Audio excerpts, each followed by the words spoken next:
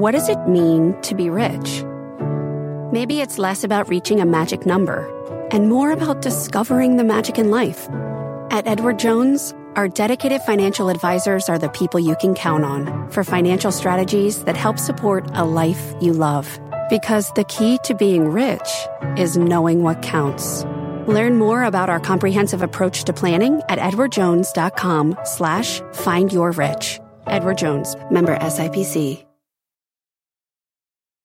I'm Brian Sullivan, and you're listening to CNBC's Worldwide Exchange. Our show airs live weekdays at 5 a.m. Eastern. Listen in.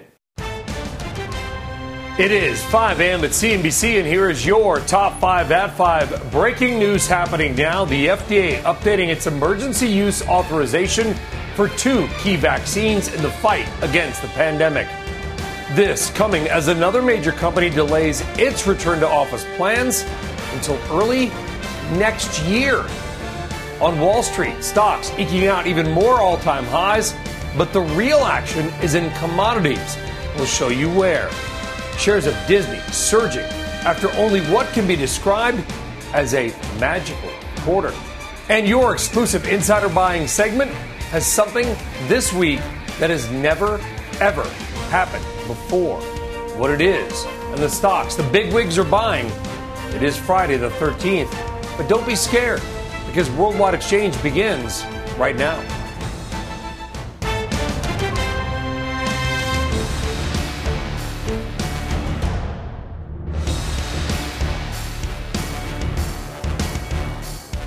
Ooh, spooky music on the Friday the 13th. By the way, thanks to our market guru, Peter Schacknow, tends to be a very good day for the equity markets. Well, good morning, good afternoon, or good evening, and welcome from wherever in the world that you may be watching. I am Brian Sullivan, and happy Friday the 13th.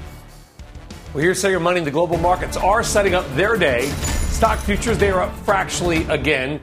The juggernaut market rally may roll on again today. Why do we call it a juggernaut? Well, the Dow and the S&P coming off their 42nd and 58th record highs of the year, respectively. We are seeing Dow futures up 49, NASDAQ up 13 points. Wow. Now, the action this week may be, although not about stocks, about the stuff you can maybe hold in your hand or your cup, commodities. First up, lumber. So much for its red-hot run. Lumber futures now at their lowest level since January of last year, down 13 of the past 14 weeks. Down 10% alone this week. Cocoa going the other way, hitting its highest level since March, up nearly 5% this week and on track for its 4th straight weekly gain.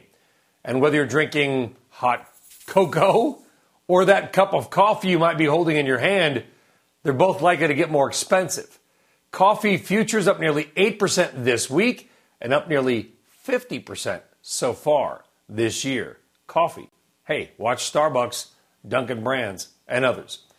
And in stocks, and maybe going to help the markets today, Disney, out with blowout earnings. Sales booming. Parks, they're full once again.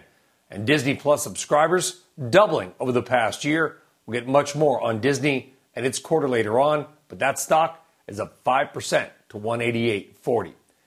But we begin this Friday morning with breaking news out of the FDA regarding a potential 3rd dose of some vaccines. Contessa Brewer is here now with more on that and more news on the fight against COVID. Contessa, good morning. Brian, good morning to you. The FDA amended its emergency use authorization for both the Pfizer-BioNTech and Moderna COVID-19 vaccines to allow immunocompromised people to get a 3rd booster dose. The late night release comes just a day before the CDC's independent advisory committee is set to consider and vote on the new vaccine guidelines for those with weakened immune systems. Meanwhile, the rise in infections means more than 90% of U.S. counties now meet the CDC threshold for indoor mask wearing. New Orleans and San Francisco have joined other major cities to require vaccinations for restaurants and gyms and other venues.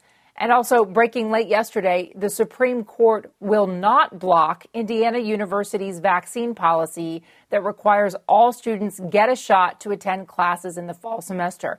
It's the first decision by the High Court on this hot button issue. It was directed to Judge Amy Coney Barrett, the justice in charge of that region.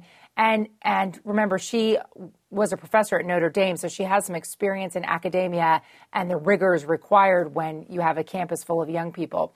And Facebook is now the latest company to delay return to office plans for some U.S. and international employees. They're delaying that to January 2022. Brian, they had anticipated they would have 50% of their people back by September and then a full return by October. It's not happening now because of the Delta variant.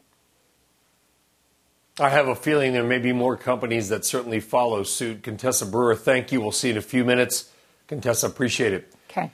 All right, now to your money. And as always, we always try to make it Opportunity Friday here on Worldwide Exchange, bringing you stocks and picks and sectors all show long. And your first guest today says it may be all about airlines, semiconductors, and real estate investing, even with all the concerns around the COVID comeback. Vance Howard of Howard Capital Management joining us once again. Vance, good to have you back on. Listen, a lot of concerns about COVID and variants, this one, the next one, travel, maybe shutting back down. You heard the Facebook news, but that is not scaring you off airline stocks. Why not? Well, good morning to you, Brian. It's good to see you again.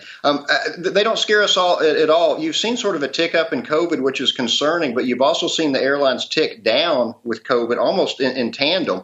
And we think this is going to end. If we can get a little bit of relief from the COVID, uptick that we're seeing, we think that JETS, JETS, which is the ETF that we like that owns a bushel of these high airline stocks, that's going to make a good move up, maybe a 5, 10, 15% pop. If we can get a little bit of relief from COVID, we think that's what's holding down sectors such as the airlines.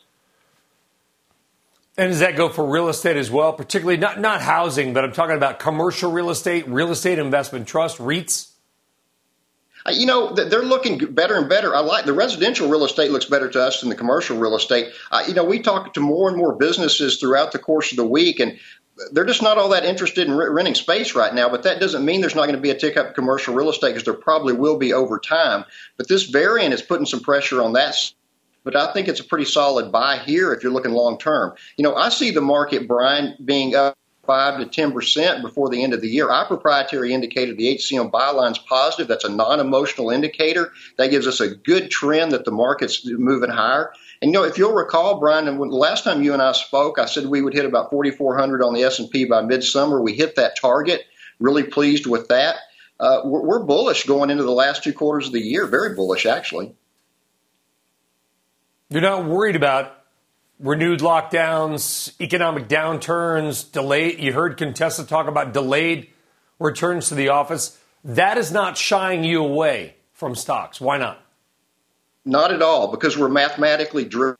HCM byline is a mathematical indicator which keeps us in the market. It keeps us sane. It keeps us from making emotional guessing game decisions. And that's been such an effective tool for us. So that's why we're not worried about it. As long as HCM byline, our proprietary indicator, is positive, we'll stay long this market. Any pullback we see as a buying opportunity. And we've been buying on every pullback that we've had, even though they've been quite shallow. Yeah, and some of the hottest stocks in the market have been technology stocks, but they've been semiconductor stocks, in particular, NVIDIA, microchip technology, those types of names. That is, as I understand it, another group that you like, despite the fact they've had a pretty sizable run the last couple of weeks. Well, they have. They kind of broke out of that 90-day base. We were watching that on the semiconductors. They broke out. We think they're going to continue to move higher. I think, again, I go back to our thesis over here is the last 2 quarters we think are going to pick up a lot of steam. And a lot of things have been held back, as you well know, Brian, because of the fear of the COVID. And hopefully we can get a tick backwards in that, and it'll start going in the direction we want it to go, which is, the opposite of up. And we'll see some of these stocks and these indexes start to make a move to the other side, which will be a dramatic move to the upside once COVID. It starts to get a little relief from, I think, a psychological effect of what's taking place in the tick up in COVID. All right, a bullish view there on semiconductors, residential real estate, some of the REITs, as well as the airline stocks. Vance Howard, Howard Capital Management. Vance, pleasure to have you back on. Right. Thank you very much. Thank you. All right, on tap on this busy Friday. If the shoe fits, buy it. Authentic Brands pumping up its portfolio of products to the tune of a $2.5 billion deal. We'll tell you who they are buying. Plus, a profit warning has this stock lower in the pre-market. There's your mystery chart. Who's the name?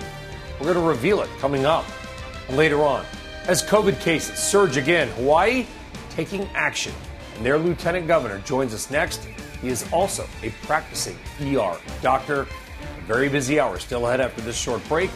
Dow futures, they're up. And we're back on a Friday right after this.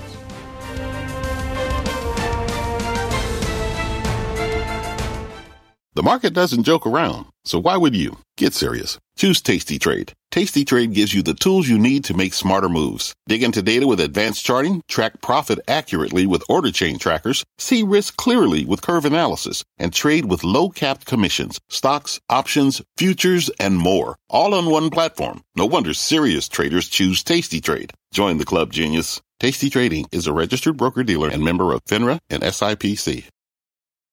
This podcast is supported by FedEx. Dear small and medium businesses, no one wants happy customers more than you do.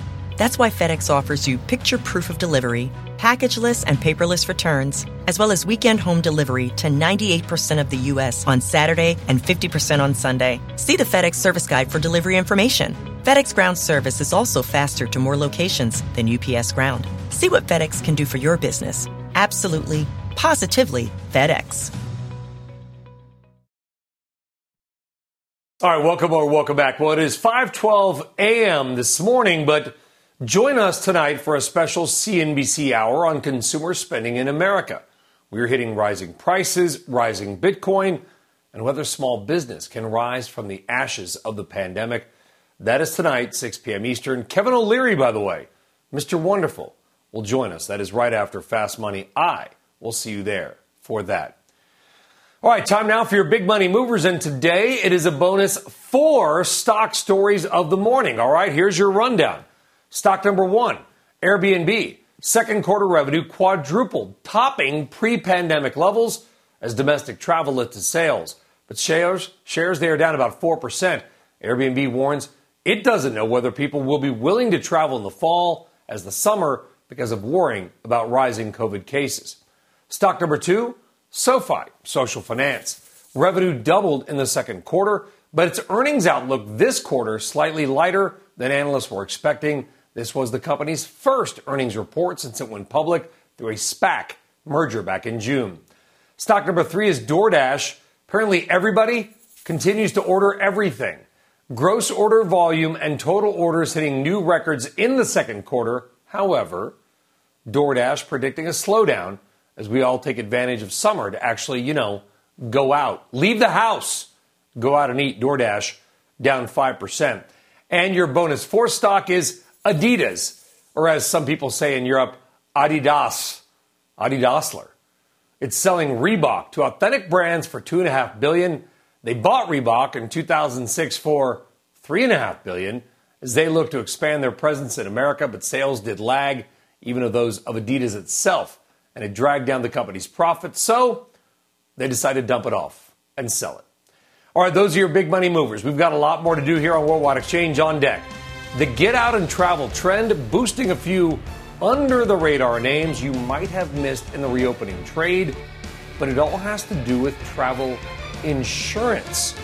Every time you book a trip, you get that little box. You want to buy insurance? What exactly is that? What does it cover? Contessa Brewer is back with that exclusive story, and we are back right after this.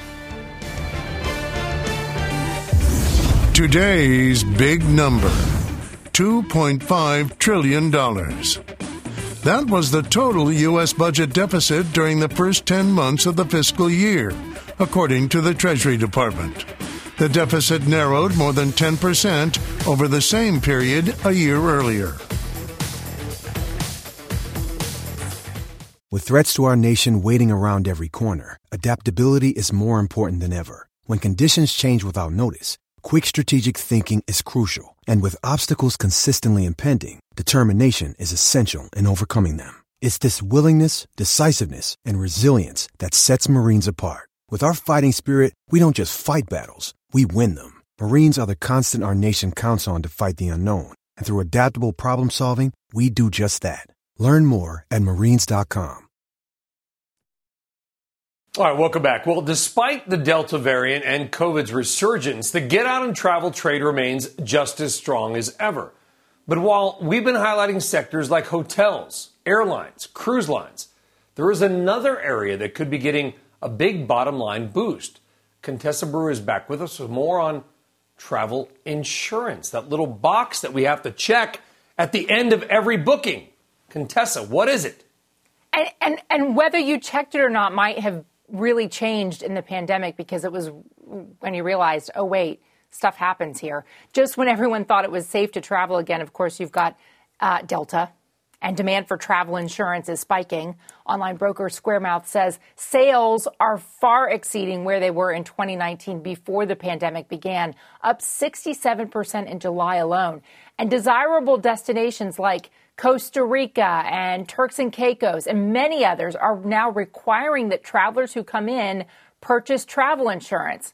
And so are companies. This week you heard from Carnival and Royal Caribbean saying unvaccinated passengers need a minimum amount of travel insurance if they're leaving from Florida. Vaccinated or not, a lot of travelers are now choosing to buy coverage. I was more concerned with the cost of having to stay an extra 10 days during a quarantine, which would have been a big hit for us financially that we weren't prepared for. So I was happy to have that insurance. When I talked to Michonne Hayes, she's told me that she paid $300 for her policy for this family of four, a price tag that's clearly not as bad as what she would have paid if she'd had to be quarantined in a hotel room for a week or longer, Brian. All right, so let's talk about travel insurance, because I'm the idiot that always, hits yes and pays the, whatever, $39. What exactly is covered under it? Are we covered if it's COVID or whatever?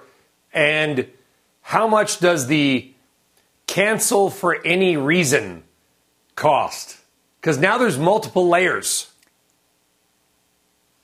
Yeah. So first of all, with coronavirus, it's likely the policy would cover you if you actually got sick with coronavirus, if you ended up having to be in the hospital, if you are diagnosed as having coronavirus. The problem is a lot of those policies don't cover if you have to quarantine, if there's a travel advisory that means that you no longer want to go to the country where you think you want to go, or the city or the state, or if there are border closures. And those are the cases where you would want a cancel for any reason policy.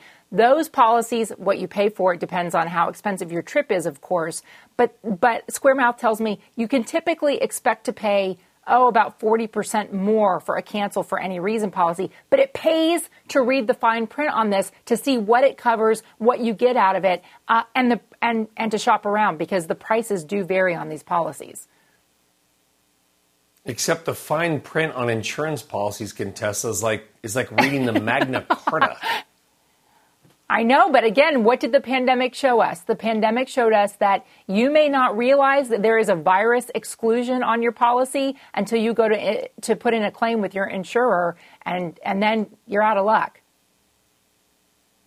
Yeah, I mean, I guess what else? They should just have a separate box for, yes, no, virus. Contessa Brewer, we'll see in a few minutes. Contessa, thank you. Okay. All right, so let's get a check down this morning's other top headlines happening out there outside of World of Money and Business, including the rising crisis in Afghanistan as the Taliban surges again. NBC's Frances Rivera in New York with that and more. Frances. Hi, Brian. Good morning to you. This morning, an escalating crisis in Afghanistan. President Biden is now rushing 3,000 troops to help evacuate U.S. embassy staff and American citizens out of the country.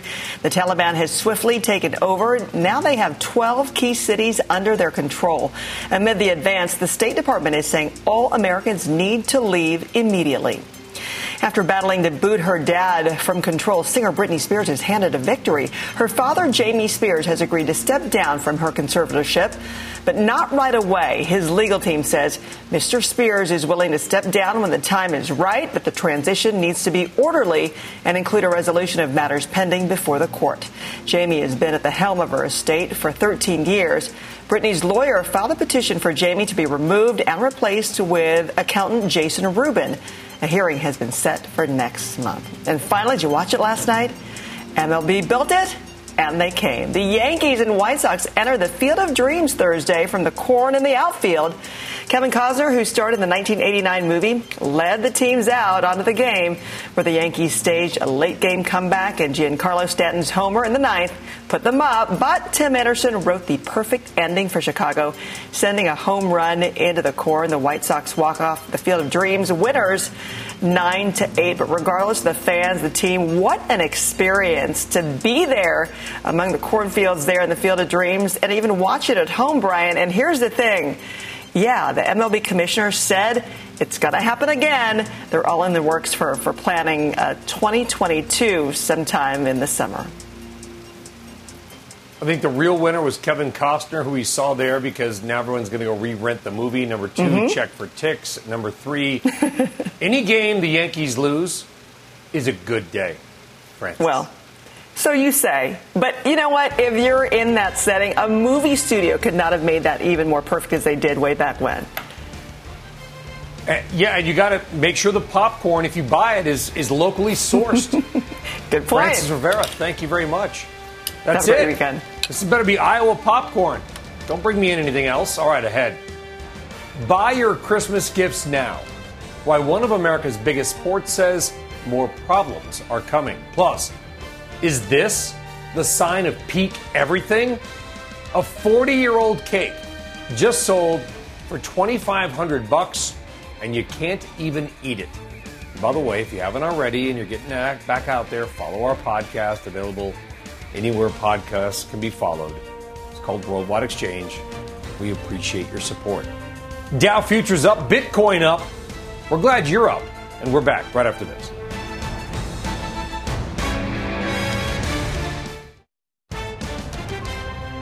Breaking news this morning, the FDA updating its guidance when it comes to booster shots for the immunocompromised. Reaction from ER doctor and Hawaii Lieutenant Governor Josh Green straight ahead. Holy House of Mouse, a breakout quarter for Disney, has that stock surging in the pre-market. And your Friday exclusive insider buying report is back, and this one, a doozy, because for the first time ever, all 5 companies are over $1 million in insider buying. It has never happened before, but what else would you expect on a Friday the 13th? And this is Worldwide Exchange.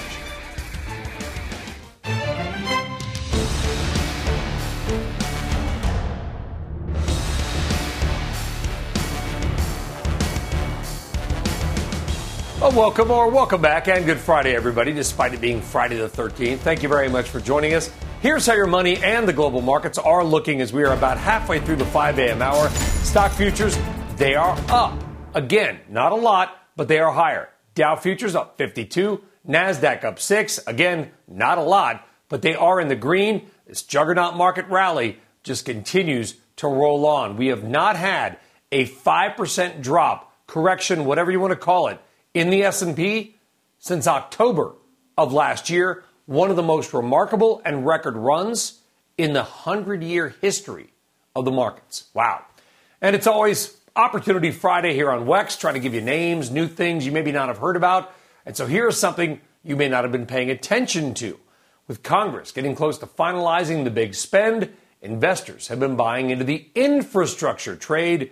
The Global X Infrastructure ETF, ticker PAVE, because you got to have a cute ticker, is now 4 weeks in a row. This will probably be the top because I said it. But either way, take a look at the PAVE ETF.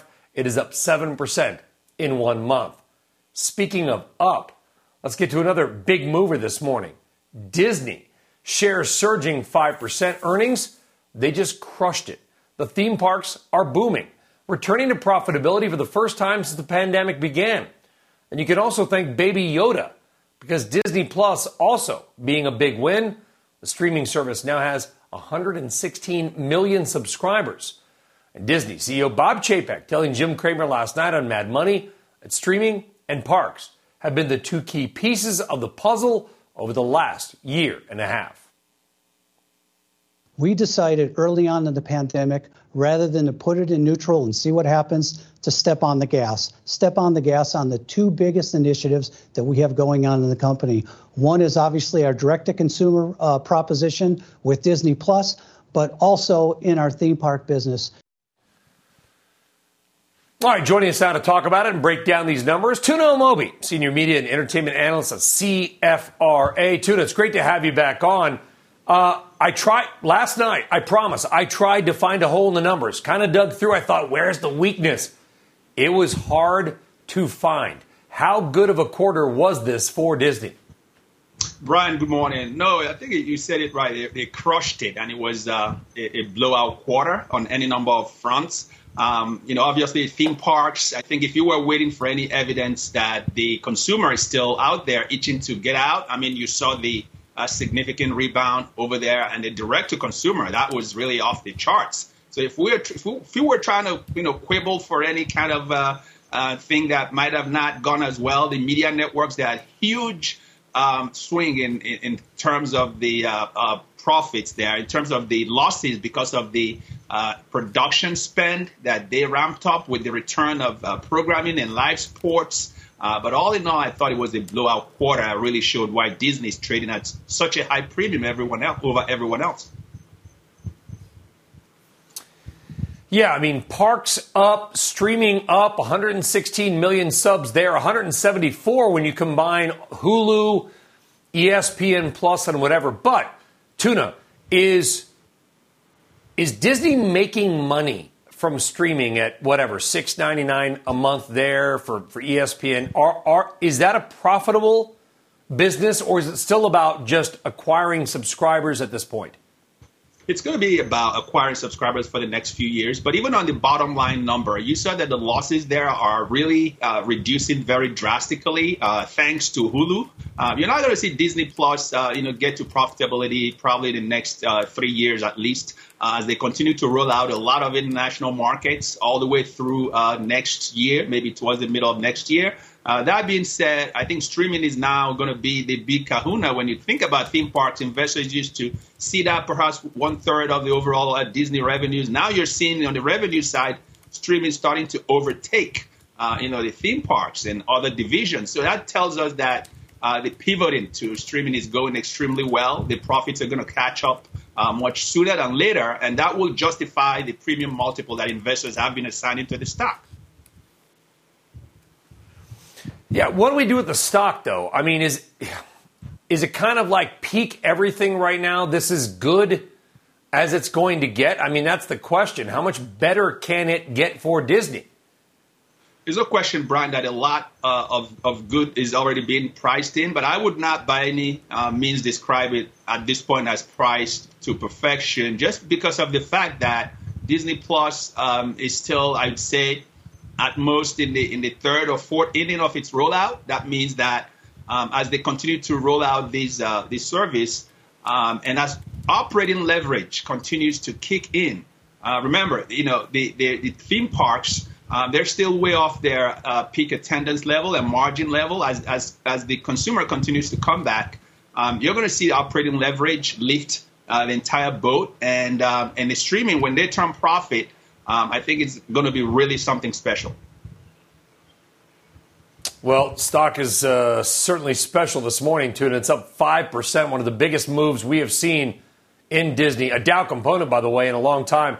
Tuna Amobi of CFRA. Tuna, pleasure to see you again. Thank you. Thank you. All right, now let's turn to more. You're welcome. Now let's turn to more on the COVID fight and some breaking news this morning. The FDA amending the emergency use authorization for both the Pfizer-BioNTech and Moderna vaccines to allow some immunocompromised people to get a third booster dose. The late-night release comes a day before the CDC's Independent Advisory Committee set to consider and vote on that decision. Also, breaking late yesterday, the Supreme Court will not block Indiana University's vaccine policy, requiring that all students receive a vaccine to attend classes in the fall. That is the first decision by the Supreme Court on this hot-button issue. All this coming as cases rise across America, and that includes Hawaii. Cases surging there. Despite having a higher vaccination rate than the national average, cases are soaring. And Hawaii going back to 50% capacity for bars and restaurants to try to fight it. Joining us now to talk more about it is practicing ER physician and Hawaii Lieutenant Governor Dr. Josh Green. He is also the state's COVID-19 liaison. Dr. Green, I know it's late there. It's an important topic. We certainly appreciate you joining us for our global audience here on CNBC. Your numbers on an absolute basis are not high, but the percentages are certainly scary. Can you give us an update on the current situation, hospitalization capacity, ICU usage, etc.?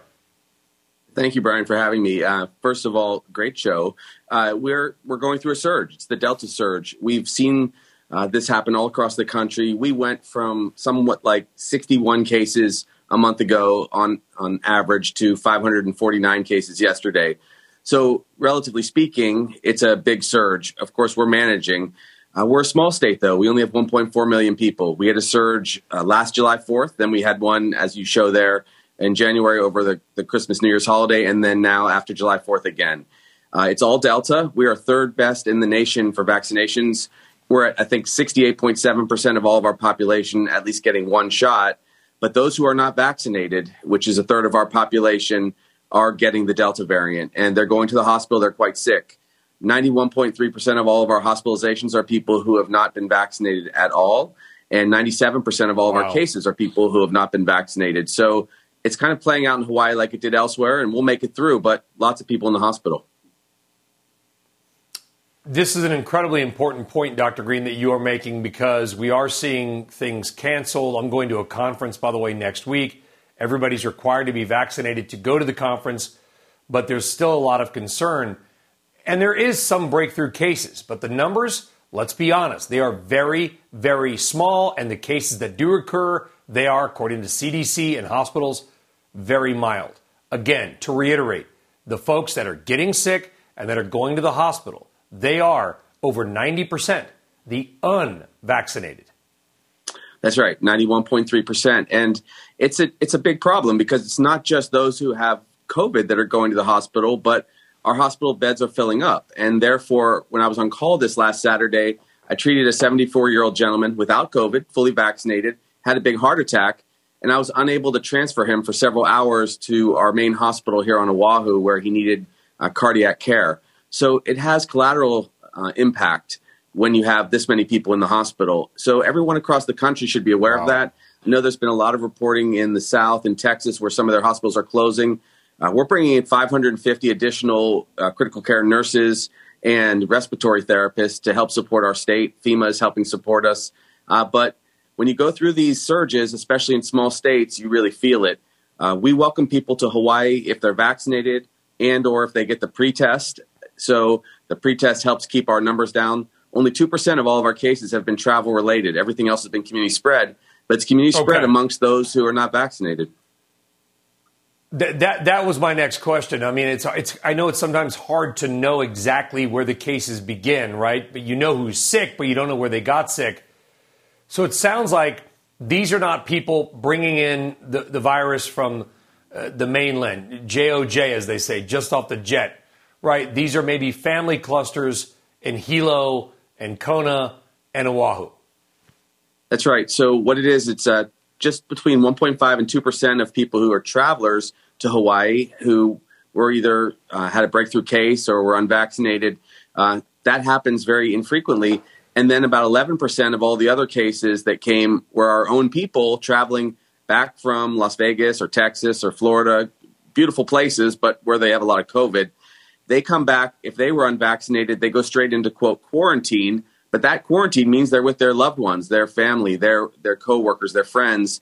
They spread it there. And then the other 87% is just pure community spread all across our state in those great places like Hilo and Kona and on Kauai and everywhere. So you can't stop this virus if you're not vaccinated, if you're not wearing a mask, if you're not doing smart things. And we now have decided to, like you said, decrease the number of people in restaurants and also decrease our total gathering size. 10 people indoors, 25 people outdoors in max gatherings. That will slow down the virus. We should see drop off in cases in the next 2 weeks, but it's going to be a tough 2 weeks for my physician colleagues and nurse colleagues in the hospital. And we are thinking certainly about them. Dr. Josh Green, we know it's late there. You guys have worked in the hospitals late hours as well. They're still working hard. Our best to everybody out there, the first responders fighting the fight, saving lives on the front lines, and arguably one of the most beautiful places in America. Well, maybe we'll have a drink in Merriman's at some point, Dr. Green, when this is all over. Appreciate God's work that you guys are doing. Thank you. I'm going there for my anniversary tomorrow. I did not know that. Just lucky guess, but good pick. Dr. Green, thank you, and best to you. Thank you, and happy anniversary, by the way. Thank you very much. Let's get some of this morning's other top stories. Sometimes you throw out a name and you get lucky. Contessa Brewer is back now with that and more. Contessa, I just throw out a restaurant, and it happens to be where he's going for his anniversary. You can't do that. Your psychic ability is really amazing, Brian. I mean, just stunning. Or truly. psycho. Yeah. Shall we move on to the news?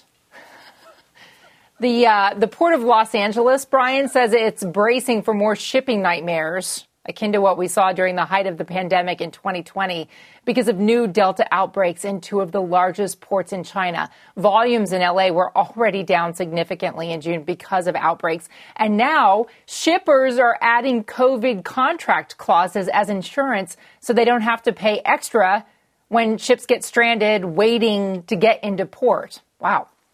Boeing's Starliner space capsule launch could reportedly be delayed by several months. According to the Wall Street Journal, the delays stem from some much-needed repairs on the craft. Earlier this month, Boeing scrubbed the launch of its highly anticipated CST-100 Starliner to the International Space Station after discovering a glitch in its propulsion systems during a pre-launch check. And a slice of cake from the 1981 wedding of Prince Charles and Princess Diana just sold for $2,565 at auction. The 28-ounce slice from the occasion was expected to sell for about $700, but bidding more than tripled. Oh, the slice comes from one of the 23 official cakes made for the royal wedding and has a white marzipan base, features a coat of arms in red, gold, blue, and silver. Does it really matter what the frosting is?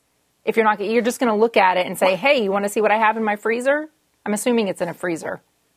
Or maybe it's freeze-dried. Yeah, okay, that's it. Where has this cake been?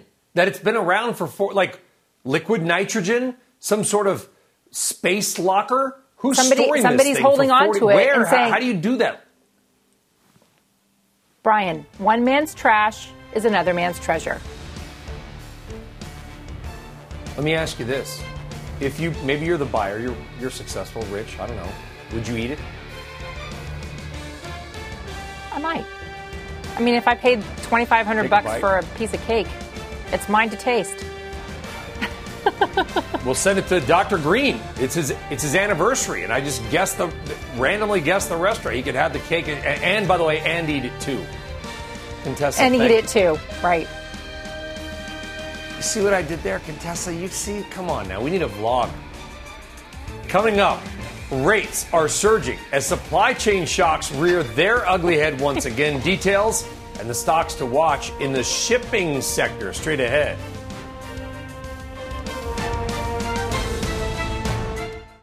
Now to perhaps the most important story in the world that is not getting the attention it deserves. The still skyrocketing cost of shipping. A 40-foot shipping container, one of those big metal boxes you see everywhere, from China to the U.S., now may cost $20,000 to rent. Consider last year they were $3,000 or $4,000. It's putting holiday shipping and holiday shopping at risk. But it is not just that.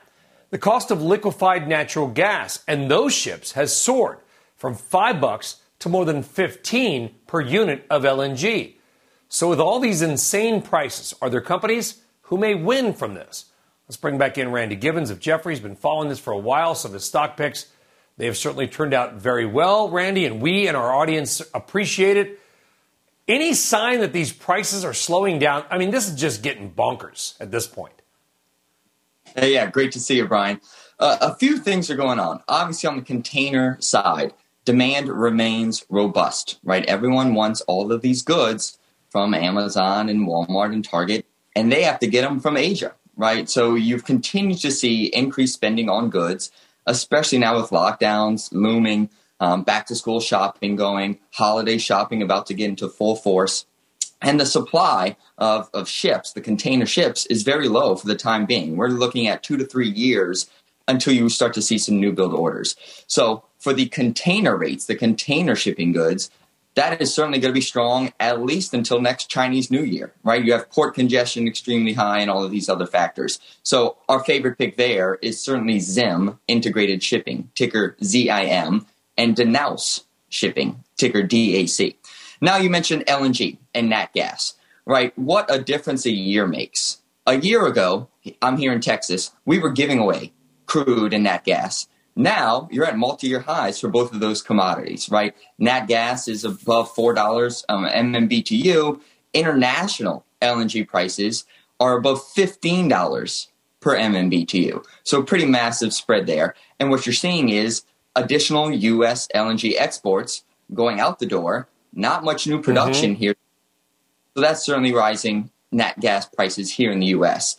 And same abroad, right? When you had a very, very harsh winter back in January, February. Yeah. Throughout Asia, throughout Europe. But Randy, the commodity is up and had the spike came down, but is rising. We saw the graphic. But does that translate to the shippers, the ones you covered? Do they make more money from it? Absolutely, right? So the biggest thing is a geographical arbitrage opportunity. Put it simply, it's cheaper in one region than it is in another.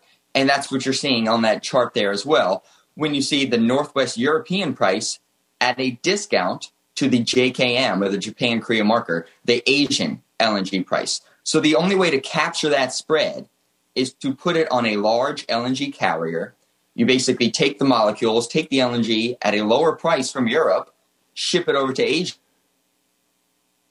and now you have that arb window. So that's one reason that shipping rates remain elevated. The next one, as Proverbs 6, you got to increase your inventories in the summer to prepare for the winter, right? And that's what's happening throughout Europe, throughout Asia, because right now the market's in contango. Not talking about dancing and tango. The prices forward are higher than they are currently. So these importing nations in Europe and Asia say, you know what, we better get our LNG today before prices go higher in future months. And that is pushing up shipping rates, because the only way to replenish inventories is by importing more LNG on these LNG carriers. And a few top picks there. Yeah, amazing. You have GasLog Partners as Randy, pure play. we got to leave it there, my friend. We know one of your top picks is Golar. Sounds like somebody Godzilla would fight. Oh, here comes Golar. Be careful. And TK, we're watching the containers as well. Huge story, inflationary, big news. Randy Givens, Jefferies. Randy, we got to leave it there. Thank you very much, my friend. Take care. Thank you. All right, coming up, your weekly insider buying segment with something that has never, ever happened before.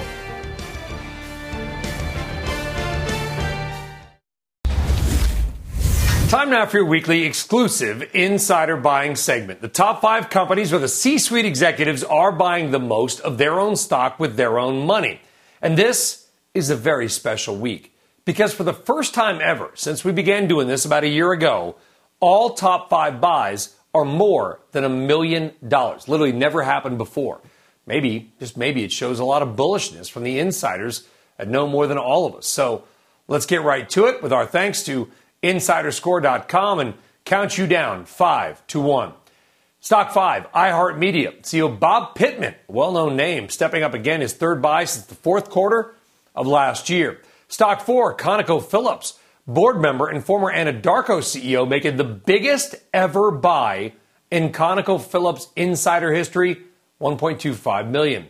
Dun & Bradstreet, CEO buying just under $2 million. By the way, if the name sounds familiar, it is. We've hit this name a few times with insider buys in the last year or so. Stock number 2, Activision Blizzard, or as they say, Blizzard. a board member making another buy, doubling down on a buy back in May. And the most insider buying this week, you can see the A, you see the O, there it is. Aon, the chairman, Lester Knight, buying $2.6 million. By the way, that is Lester Knight's 10th insider buy in over 10 years, and he's buying with the stock at an all-time high price. Something to watch. There you go. iHeartMedia, ConocoPhillips, D&B, Activision Blizzard, and Aon, the top 5 insider buys of the week. And our thanks, as always, to InsiderScore.com, a segment you only see right here on WEX. All right, let's get back now to the trading day ahead. Joining us now once again, RBC Capital Markets head of derivative strategy, Amy Wu Silverman, who has her crystal ball in the options market, because options know all. So, Amy, from a macro perspective, what are options bets telling you, maybe, about the future direction of stocks right now? Okay, so looking into this crystal ball, which, we refer to as implied volatility, through year end, the biggest concern, the biggest pickup in hedging activity, Brian, is all in the value trade. So we talk about the rotation, options clearly much more concerned about value and the reopening than they are about growth. Are people paying up in the options market for bets to hedge against the surge of COVID and potentially new lockdowns? They are. And, that's one thing we weren't sure about. Our own head of biotech research is saying that Delta variant will peak Labor Day, which is earlier than I think the options market is in fact pricing.